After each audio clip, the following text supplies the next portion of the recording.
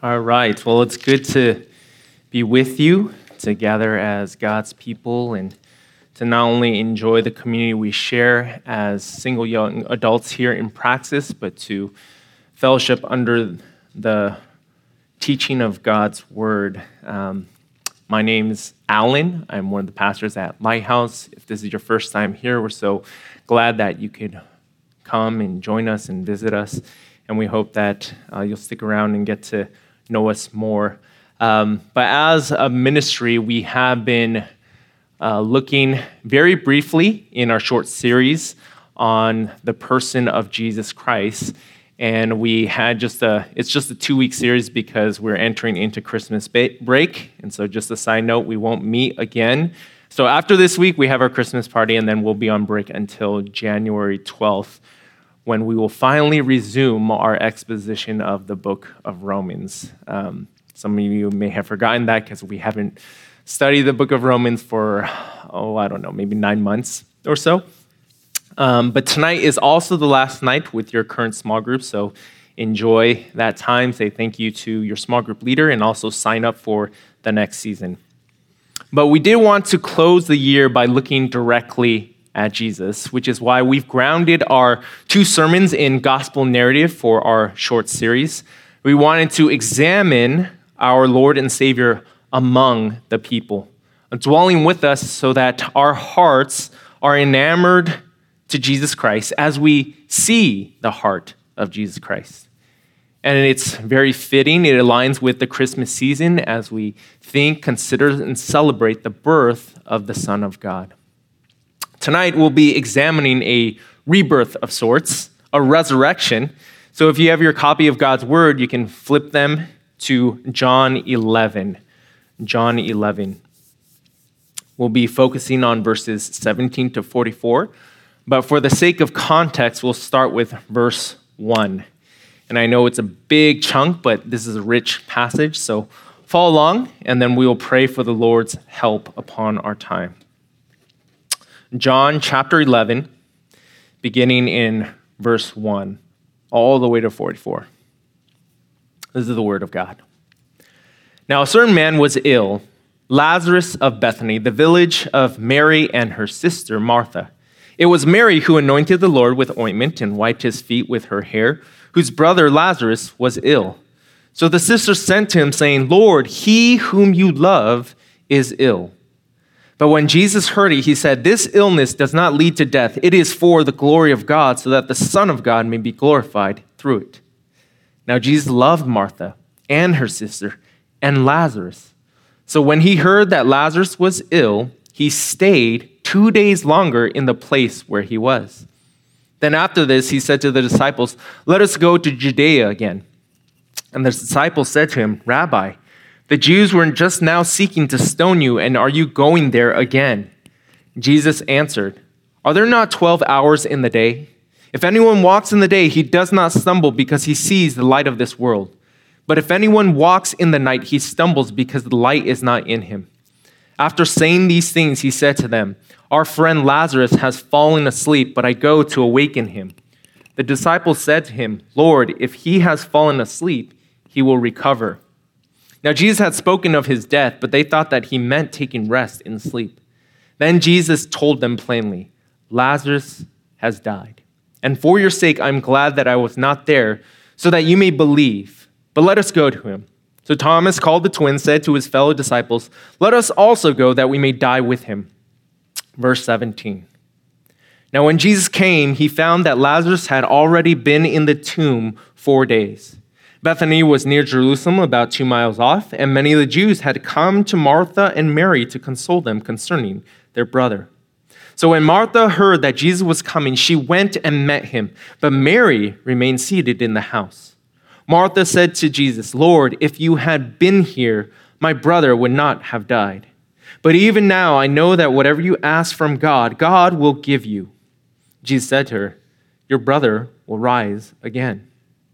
Martha said to him, I know that he will rise again in the resurrection on the last day. Jesus said to her, I am the resurrection and the life. Whoever believes in me, though he die, yet shall he live. and everyone who lives and believes in me shall never die. Do you believe this?"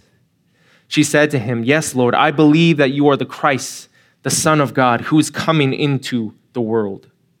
When she had said this, she went and called her sister Mary, saying in private, "The teacher is here and is calling for you." And when she heard it, she rose quickly and went to him.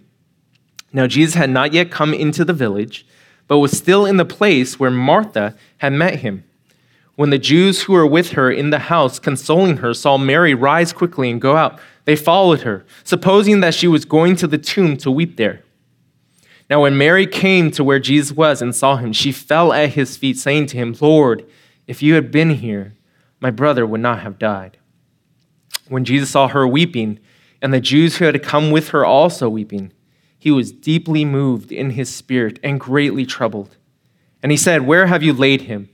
They said to him, "Lord, come and see." Jesus wept. So the Jews said, "See how he loved him."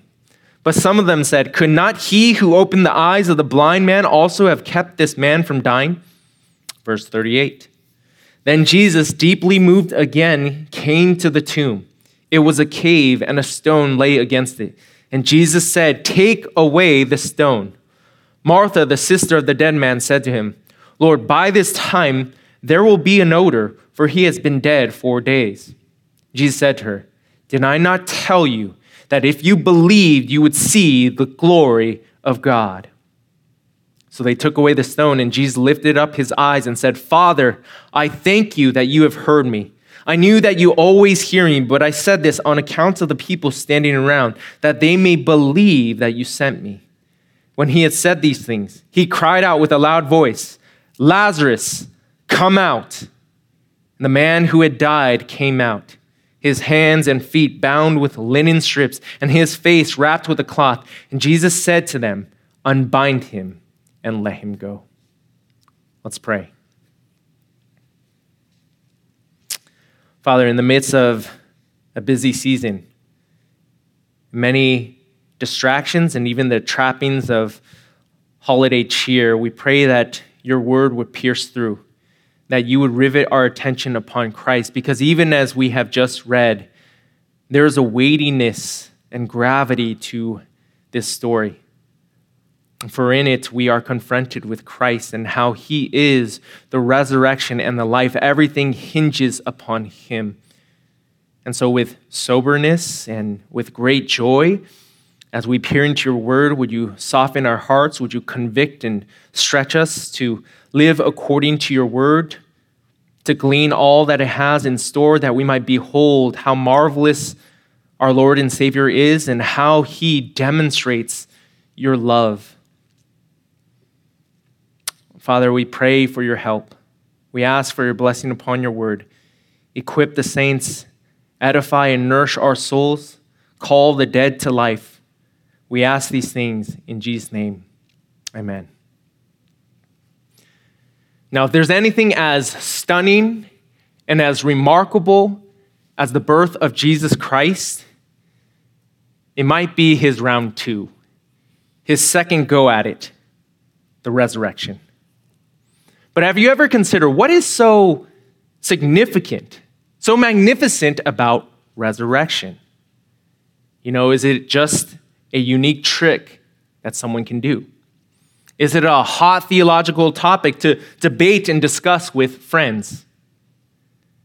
No, as incredible as it is, the main takeaway, at least from our passage, isn't just to be mesmerized by the resurrection, but to be stunned at what it shows us about Jesus Christ. Look, there's no denying resurrection, if you really think about it, is an amazing feat. But it is one component, one element of the story of our passage here. And I want to remind you, resurrection is couched within a larger context, a greater lesson. Glance at verse 3. It says, "Lord, he whom you love is ill." And all that follows, all that Jesus does in response is a reaction to that, including his teaching on resurrection and the miracle of resurrection itself. It is all tied to an expression of Christ's love. that as Jesus performs this divine sign, the glory of the Son of God, the heart of Christ, is evident in the various ways he demonstrates and displays the love of God. So that's how we're going to structure our time for tonight. First, we will behold Jesus' love in his teaching. Jesus' love in his teaching. Look again at verse 17. Now, when Jesus came, he found that Lazarus had already been in the tomb 4 days. Bethany was near Jerusalem, about 2 miles off, and many of the Jews had come to Martha and Mary to console them concerning their dead brother. So here the autopsy is conclusive. Beyond any shadow of doubt, Lazarus is dead. And by the time Jesus arrived, this man has been rotting away for 4 days. His sisters are still trying to cope. They're mourning their terrible loss with many others. And in the midst of their grieving, news arrives. Jesus is near.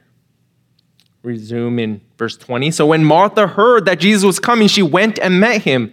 But Mary remained seated in the house. Martha said to Jesus, "Lord, if you had been here, my brother would not have died. But even now I know that whatever you ask from God, God will give you." As we suspect, Martha is not one who is slow to act. We've encountered her before in the gospel account, Luke's gospel account. She moves fast, right? Whether to the dishes or to the Lord's destination. And while her sister Mary laments, Martha sneaks out to approach and meet Jesus. And her words are poignant, heart-wrenching. "Lord, if you had been here, my brother would not have died."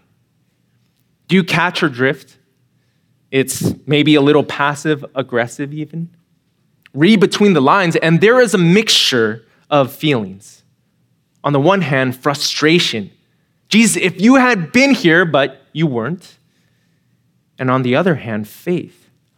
My brother would not have died. He would have lived. And yet, as she is wading through the sea of emotion, Martha blurts out what she knows, what she is confident to be true. "Even now, I know that whatever you ask from God, God will give you."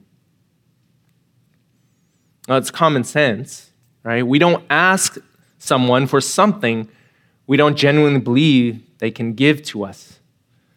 No beggar is begging from another beggar.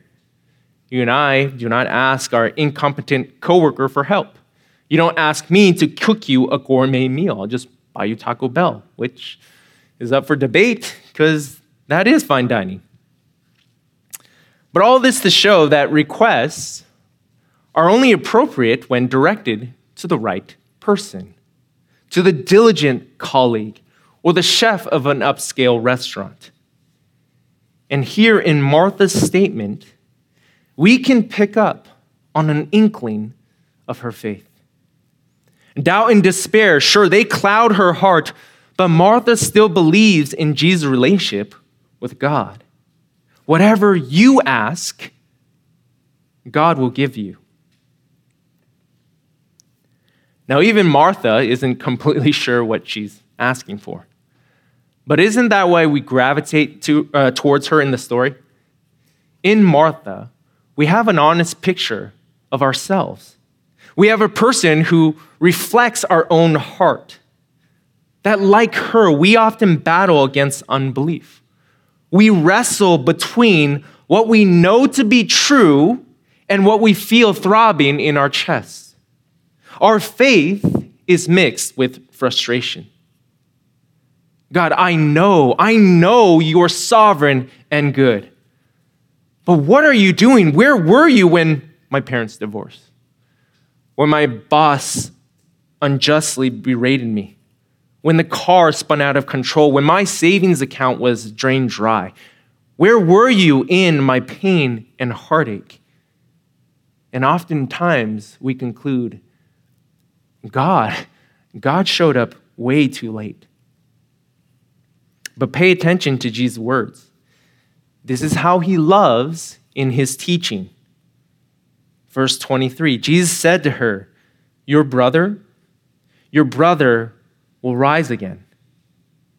And it's almost like this flies over Martha's head. She responds in verse 24, Martha said to him, I know that he will rise again in the resurrection on the last day. It sounds like Martha is just dismissing Jesus. Perhaps for the last 4 days, it's all she's heard from everyone else. It comes off cliche. And Martha's tired of the platitudes, the cheesy Hallmark cards. Jesus, tell me something I don't already know. But the difference is one of timing. Martha is thinking of the last day. Jesus is referring to today, right here, right now. Verse 25, Jesus said to her, I am the resurrection and the life. Whoever believes in me, though he die, yet shall he live. And everyone who lives and believes in me shall never die. Do you believe this? Now, verses 25 and 26 contain paradoxical statements that only make sense when we move from the physical to the eternal. In verse 25, the transition is from a physical death to eternal life. In verse 26, the transition is from a physical life that does not end in eternal death. Do you see that in the text? And this is both intentional and essential. Why? Because they address the dire situation Martha and Lazarus find themselves in. Dead in the grave, Jesus is the one Lazarus needs. Whoever believes in me, though he die, yet shall he live. Alive but grieving, Jesus is the one Martha needs. Everyone who lives and believes in me shall never die. And in his tremendous love for her, Jesus is teaching Martha. Jesus is teaching us. I am the one who possesses power over life and death because they all hinge on me. Friends, death is not the end-all the world chalks it up to be. There is more to life than living your days only to wind up in your coffin. According to God's word, for the Christian, there is an eternal resurrection to an eternal life. But notice what comes first. Whoever believes in me, everyone who lives in me. Jesus is laying out the conditions, the requirements, the prerequisites. You must believe and live in him, in his teaching, in what he has communicated and revealed. And this is more than mental assent or knowledge stored in your head. Like Martha, we need to bridge the gap between mind and heart. Will we live by his word or our own wisdom? Will we believe and live in what we can see with our own eyes? Or will we believe and live seeing Jesus Christ through the eyes of faith? That he is the resurrection and the life. So let me ask, Praxis, very point blank, how do you fare? Is your life dictated by the influential people who speak into your life? Maybe the money that fills your wallet or the lack thereof. The future plans you've mapped out. The fleeting pleasures you chase after. Or is your life dictated, directed, and defined by Christ, by his resurrection and life? Is your life governed by who he has revealed himself to be? You see, resurrection presupposes one thing. Resurrection, it's restricted. It is reserved for those who have died. You have to die first to your pride, your intellect, your good deeds, your strength, to yourself. And then and only then Are you ready to cast yourself fully upon Jesus Christ because you have been depleted of all your resources and abilities, exhausted of all your answers? Then you turn to Christ and trust in him so fully that his death is your death. And the life you now live, you live by faith in the Son of God who loved you and gave himself up for you. Friends, Jesus' love doesn't hide hard truth.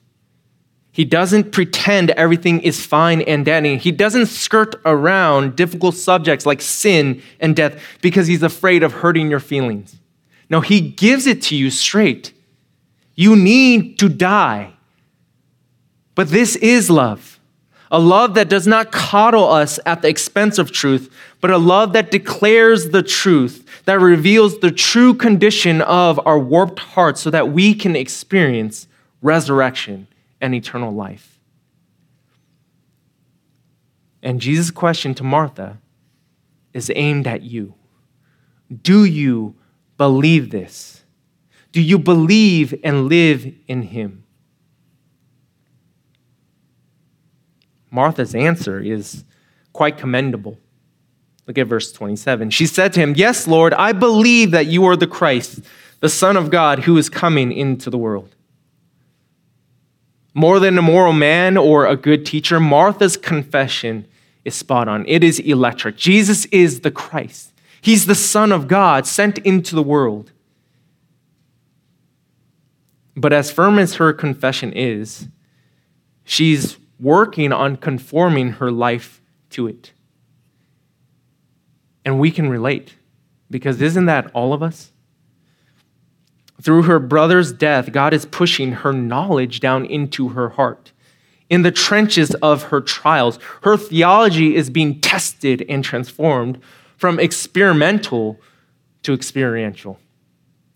Jesus loves you so much, he wants you to receive and embrace his wonderful teaching, even if it means that it must be learned through suffering, through difficulty. But his truth is not devoid of a relationship. It doesn't merely exist in a laboratory for us to study. Jesus now shows us his love in his tenderness. Our second point, Jesus' love in his tenderness. So we've had the theological teaching, the truth given to us by our Lord and Savior. Now he models it in his tenderness. Pick up in verse 28. When she had said this, she went and called her sister Mary, saying in private, "The teacher is here and is calling for you." And when Mary, heard it, she rose quickly and went to him. Now Jesus had not yet come into the village, but was still in the place where Martha had met him. And when the Jews who were with her in the house, consoling her, saw Mary rise quickly and go out, they followed her, supposing that she was going to the tomb to weep there.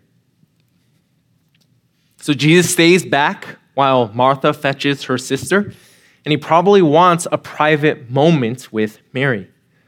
But once Martha delivers the message, Mary, we discover, she can't contain herself. She causes such a commotion, rushing out the door, everyone else is alarmed. Everyone else falls behind. And who are these people in her entourage? Well, back then, according to Jewish funeral custom, everyone was required, even a poor family, to hire at least 2 flute players and a professional wailing woman. Okay, so you made a living by crying. For emo boys and drama queens, this would have been a nice side hustle. But these people, they were employed, they were paid to create this sad and somber atmosphere. Given Mary and Martha's prestige and wealth, it wouldn't be surprising if they hired a large group. Now we might wonder, okay, does this spoil Jesus' plan? This intimate invitation with Mary interrupted by others, this private moment ruined by public fanfare. No, this is actually all part of his plan. Get this.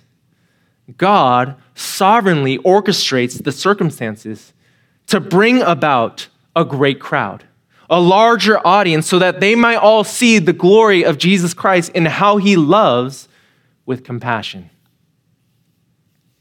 The drama builds for us. Verse 32. Now, when Mary came to where Jesus was and saw him, she fell at his feet, saying to him, Lord, if you had been here, my brother would not have died. For 4 days, Mary and Martha had probably bounced these words back to each other. That's why Mary almost repeats Martha verbatim. Coming before Jesus, Mary exhibits her soul. There's a new dimension to the pain. So while Martha remained composed before our Lord, Mary is the exact opposite. She is shattered. Her brokenness bends her body. Her desperation drops her to her knees. Mary loses it. The floodgates spring wide open. Tears are gushing out. Oh, how I love how Jesus loves. Verse 33. When Jesus saw her weeping, and the Jews who had come with her also weeping, he was deeply moved in his spirit and greatly troubled. The Jews, those that were hired, are weeping, artificially so. Mary is weeping very sincerely. And all this combined has a profound effect upon the Son of God. The word for deeply here conveys the idea of inner groaning, of gasping. It can be used to describe a horse snorting. Jesus' sadness, you see, is loud. You can hear it. This is a window straight into his heart. He is gripped and racked with emotion. The pain is palpable to him. The sorrow of the suffering knocks the wind out of him, if you will. With tenderness, he feels. Why? Well, he's troubled and upset at all that he surveys, the aftermath, the devastating effects of sin. Ironically, death is alive while Lazarus is dead. And the Bible teaches, as sinners, it is a fate none of us can escape. For the wages of sin is death. But listen, sin has not only corrupted our bodies so we die, it has also invaded and infected our hearts, plagued our minds so we doubt. Sin not only produces a physical death, it produces a mental doubt that questions God's character, that criticizes and suspects God's promises, challenges his goodness. Like the tragedy of Lazarus' death, we hear of school shootings, sexual abuse, terminal illness, and we're left not only weeping, our hearts are wounded, oftentimes wandering. And in anguish, we can cry out. Parents shouldn't have to bury their children. Rape shouldn't be this rampant. Cancer shouldn't rob us of our loved ones. My struggles with depression or same-sex attraction are unending. God, why? This isn't the way things are meant to be. And he agrees. But guess what?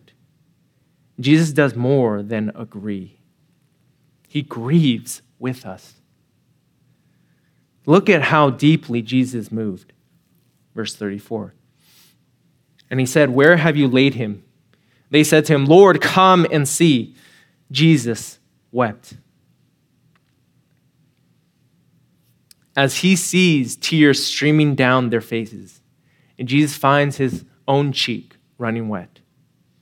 The word for weep is actually a different one than the one used for Mary and the Jews. And the nuance is one of expression. Mary and the Jews are boisterous in their mourning. Theirs is a noisy wailing. But Jesus weeping here is different.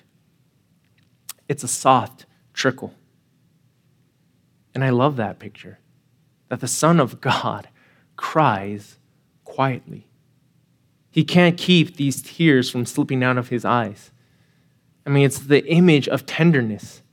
Now, I love verse 35, not only because it shows us Jesus emotional, but because of what we can learn about his love through this episode. God's sovereignty, even as we heard last week, God's sovereignty doesn't stifle his sympathy. Just because in his infinite wisdom, God knows and ordains everything that will happen, it doesn't mean he is apathetic to it all. It doesn't mean he is a heartless robot. No, if in anything, his sovereignty actually intensifies his feelings. It solidifies his sympathy. Let me illustrate. A dad may be fully aware of his daughter's need for chemotherapy. He may fully understand the ins and outs of this treatment because he's a doctor himself. He might even be the one who plans the appointment and brings his nervous little girl to the hospital. And he knows his vibrant child will be sapped of life, the terrible pain she will have to experience. He knows the dangers of radiation. They are absolutely necessary, the only hope for cure. He knows it all. But that doesn't prevent him from feeling, right? No, the depth of his knowledge doesn't hinder him from sympathizing. It is precisely the depth of his knowledge that deepens those feelings. Brothers and sisters, do you realize the infinite capacity of the Son of God only heightens the compassion of the Son of God? There is a weightiness to his tears. Behold how he loves in his tenderness. We don't worship a Savior who is distant and aloof, but one who is near and brimming with love. One who can have his heart broken, his eyes shedding tears. And this Son of God comes so close, the scripture tells us, he becomes one of us, the Son of Man. He takes on human flesh so he can bear our burdens. Jesus is the sympathetic high priest. Beloved, he petitions today for you. His tears still roll. He weeps over your sin, your struggle with anxiety, with pornography, your insecurity with your figure, your discontentment with your singleness or career. He weeps over your doubt, your discouragement when you fail, your hopelessness at ever-changing, your unbelief in his forgiveness. He weeps over your death, non-Christian, how your refusal to embrace the resurrection and life leaves you damned in your sin.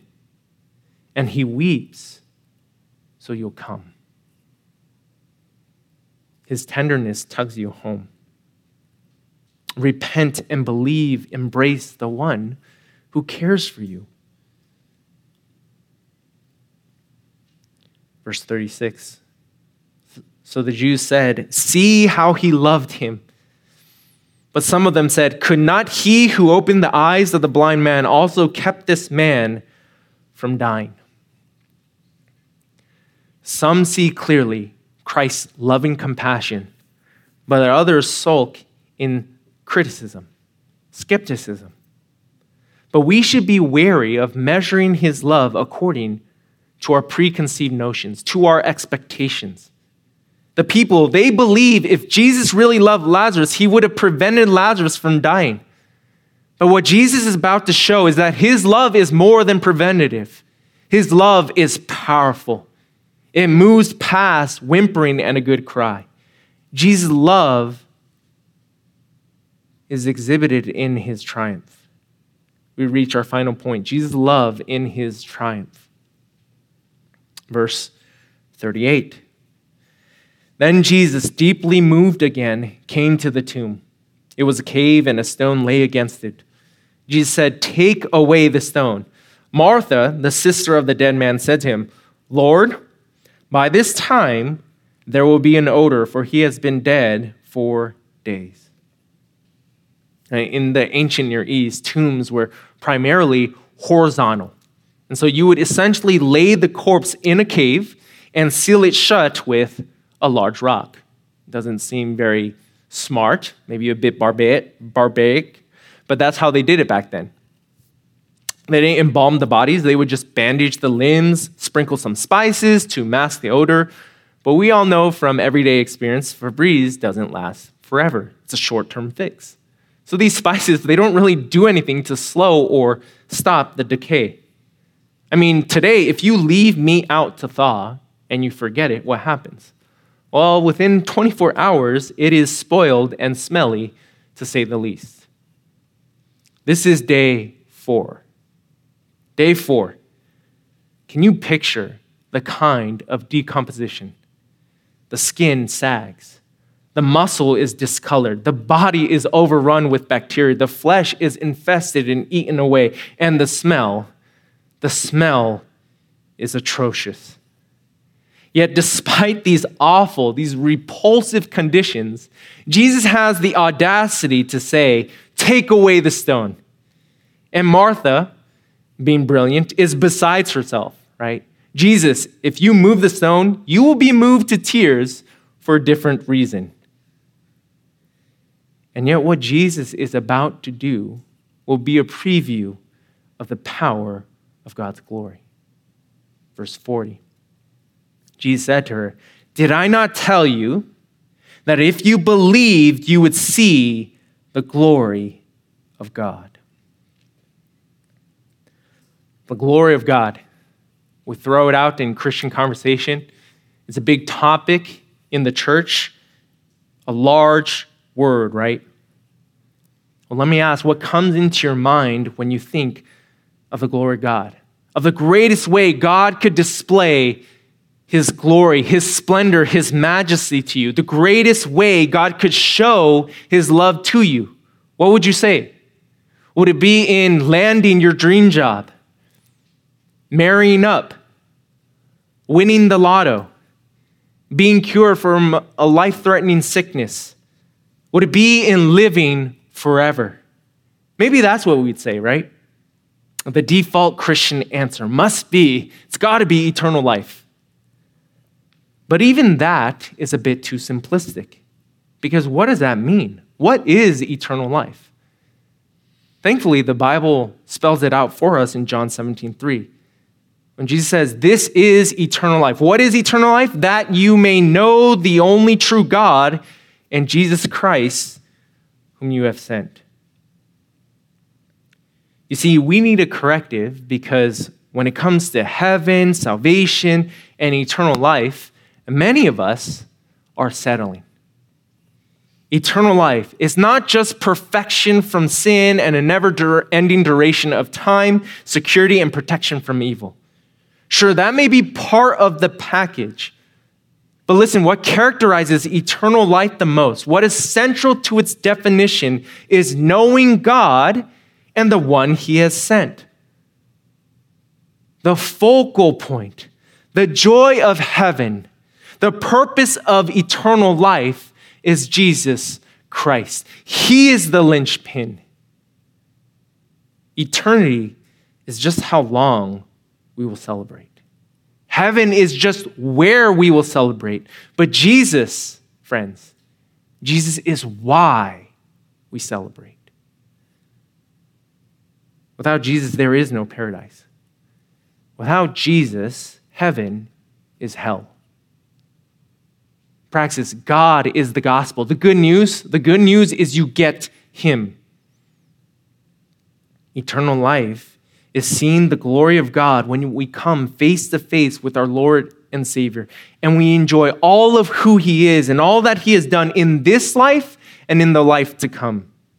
And that's why it will be eternal, because there is always more of Jesus Christ to behold, to appreciate, to know, to praise, and to rejoice in. True glory, true love, then, is doing whatever it takes to point you to your greatest good, namely and ultimately God himself.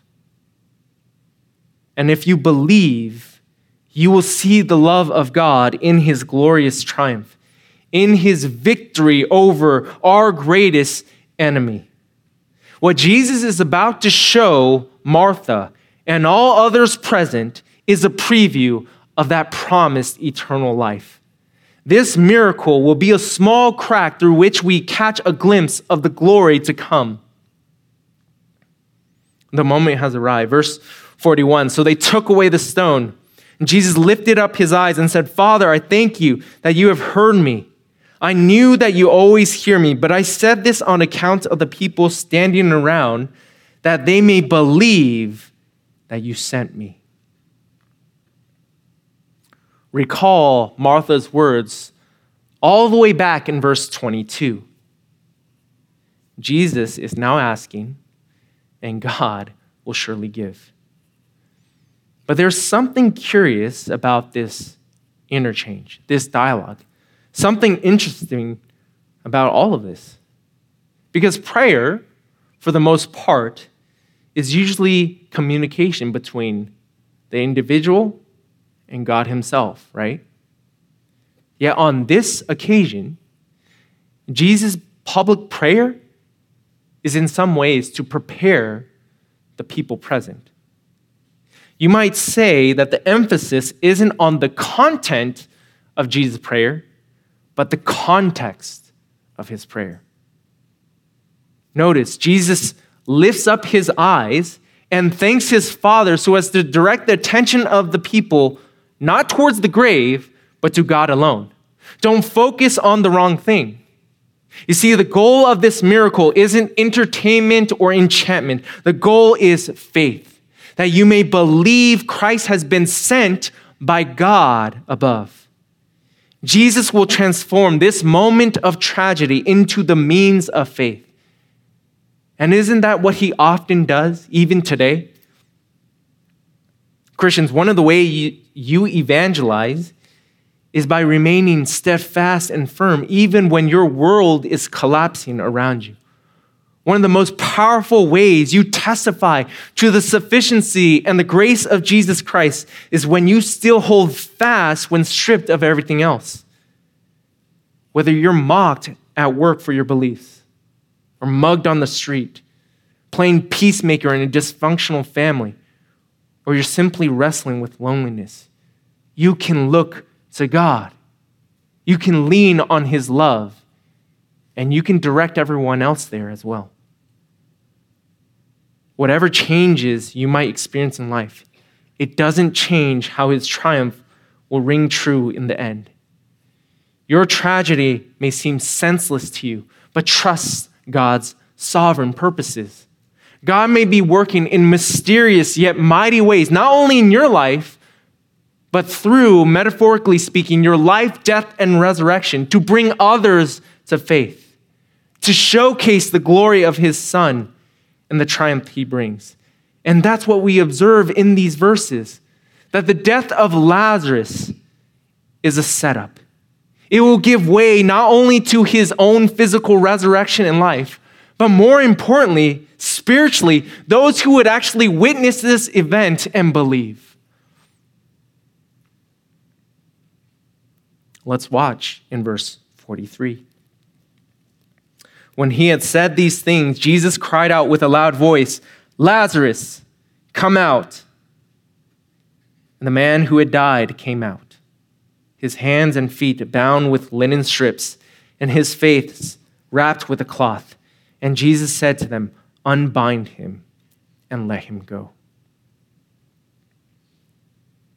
With just a few words, Jesus commands Lazarus to come forth. And the crazy thing is, he does. He does exactly that. To vividly portray the miraculous nature of this sign, Lazarus is described with detail. He shuffles forth, swamped in strips of old bed sheets.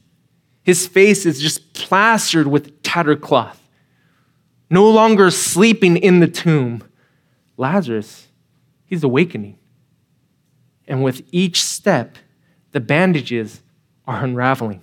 With each step, Lazarus inches forward out of the darkness and into the light. into new life. With each step, it is becoming more and more apparent. He's alive. Lazarus has been resurrected. Now, how are we to respond?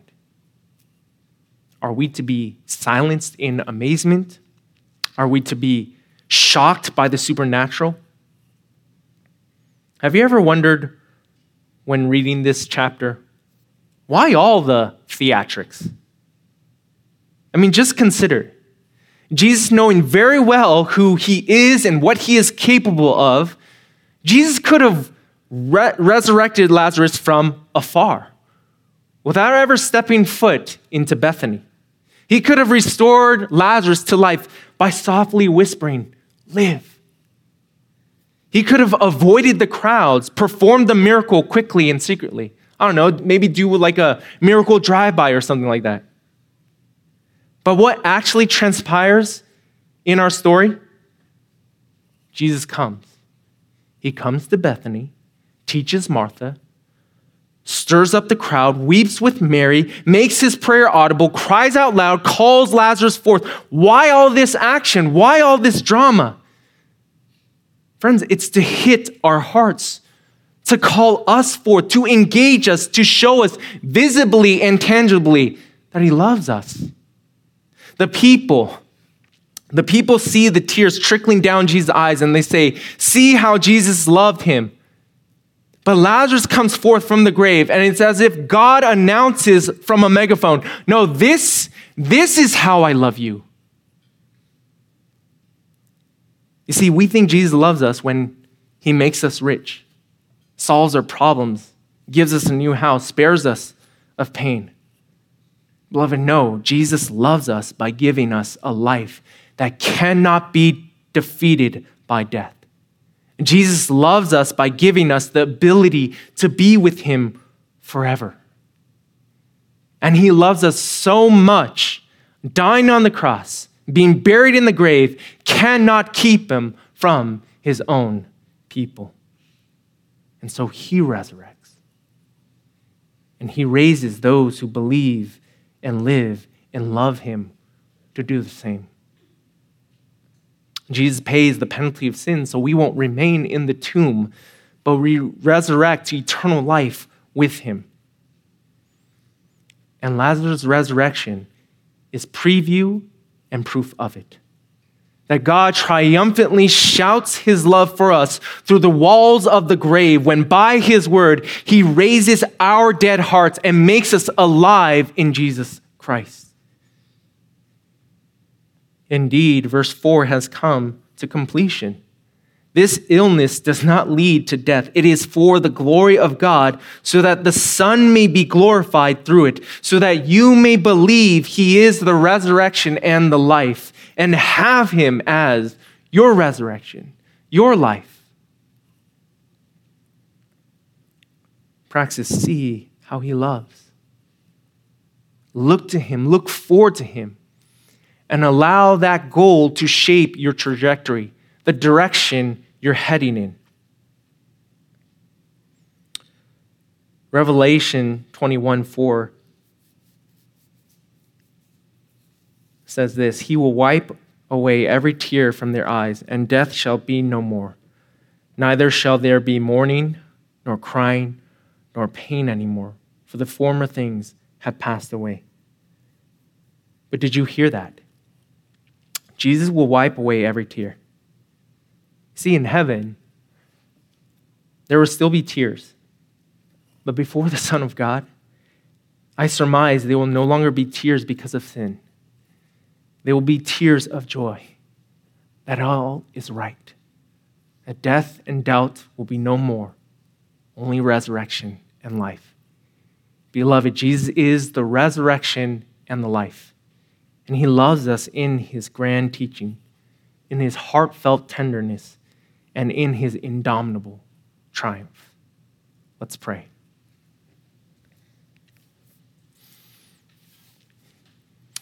God, we often have such small and wrong conceptions of what love is.